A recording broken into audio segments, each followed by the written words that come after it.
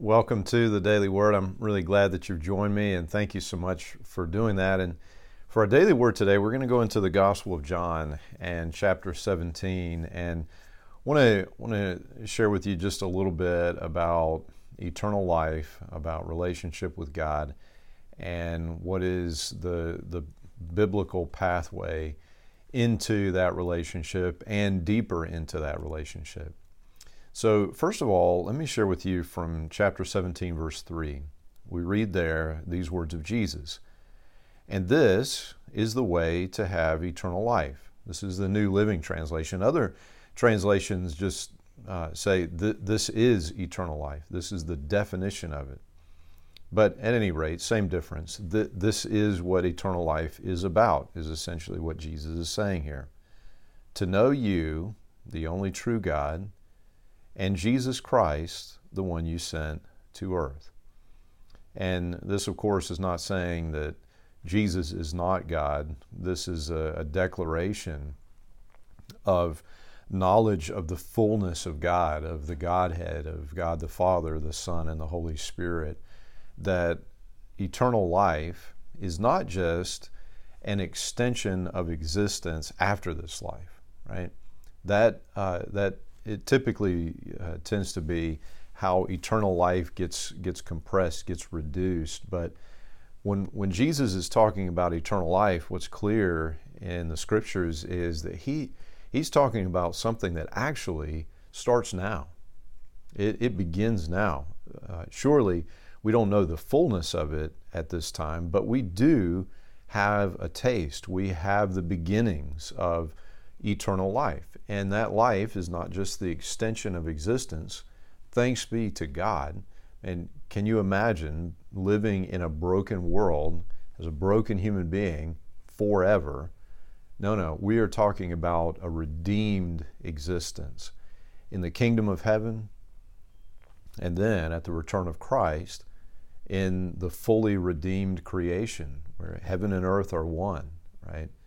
This is an amazing promise of eternal life that is the fullness of life now, and eternal life that is life in redeemed creation for all of eternity.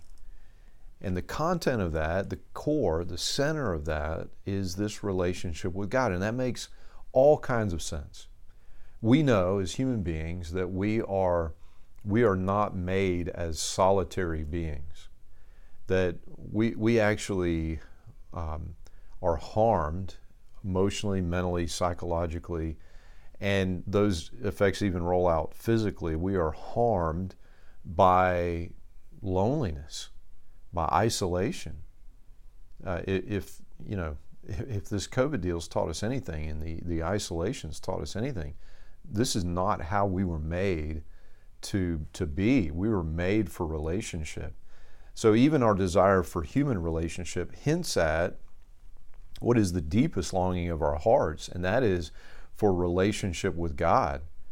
God Himself is, by His very nature, His character, a holy, divine relationship, a holy, divine friendship. God is Father, Son, and Holy Spirit, one God in three persons. And I'll be honest with you, it's difficult, in fact, I would argue impossible to wrap our finite minds around the reality, the truth of the Trinity. But here's what we know, is that God is a holy, divine relationship by His very character and nature. And so wouldn't it make sense then that the God who made us and made us for Himself, made us for relationship with Him?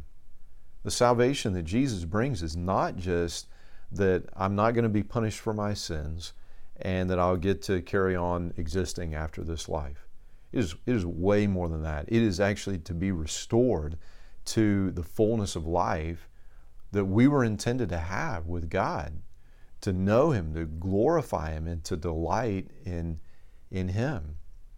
And so what I'd like to offer you then are three words that I feel like God put on my heart, especially reading through this and considering praying about this relationship that we have with God that is eternal life. In verse 6, Jesus says, he's praying to the Father, I've revealed you to the ones you gave me from this world. They were always yours. You gave them to me, and they have kept your word.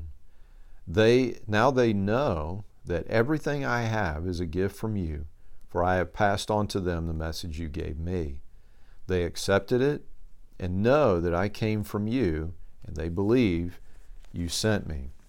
Now, those three words I feel like the Lord put on my heart about this are, first of all, revelation, that Jesus makes known the Father, the character, the nature of God is revealed, but not just in an impersonal sense, but there is a revelation, there is a knowing by the gift of the Holy Spirit that we receive. So there is this revelation. This is who God is. There's availability of this relationship. So revelation, second, adoration. There is this adoration of who God is as we experience, know the revelation of the goodness of God, of the faithfulness of God, of the love of God. There is this natural adoration, this worship that wells up inside of us in response to the love, the revelation of the goodness of God. So revelation, adoration, and trust is finally, now that I see who you are and I see how good you are and I see what you've done for me, I put my trust in you. I believe what you say. I will go where you lead. I will do what you say because I trust you. And I think part of the reality that is helpful to me here is that this is actually reflected in our human relationships. And if we can keep in mind that this is an active relationship, this is not just assent to certain tenets of belief, this is a relationship, and a relationship that we can actually engage in and we can grow and deepen in. Revelation, we get to know somebody.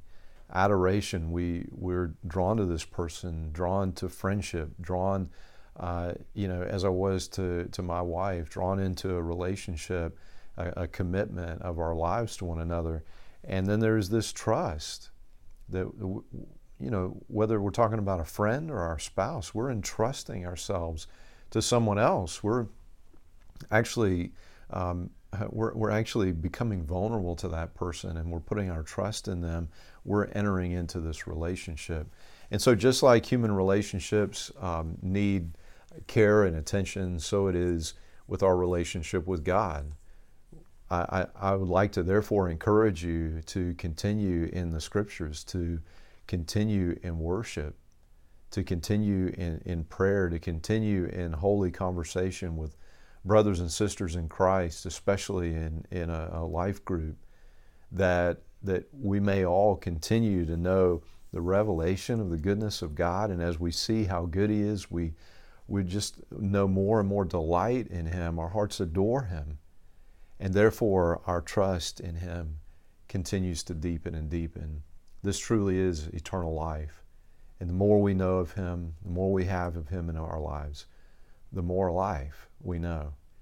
And the more we actually are looking forward more and more with hope and with expectation to the gift of the fullness of eternal life when we see Jesus face to face. Thanks be to God. Amen. And until we get a chance to speak again, may God bless you and keep you.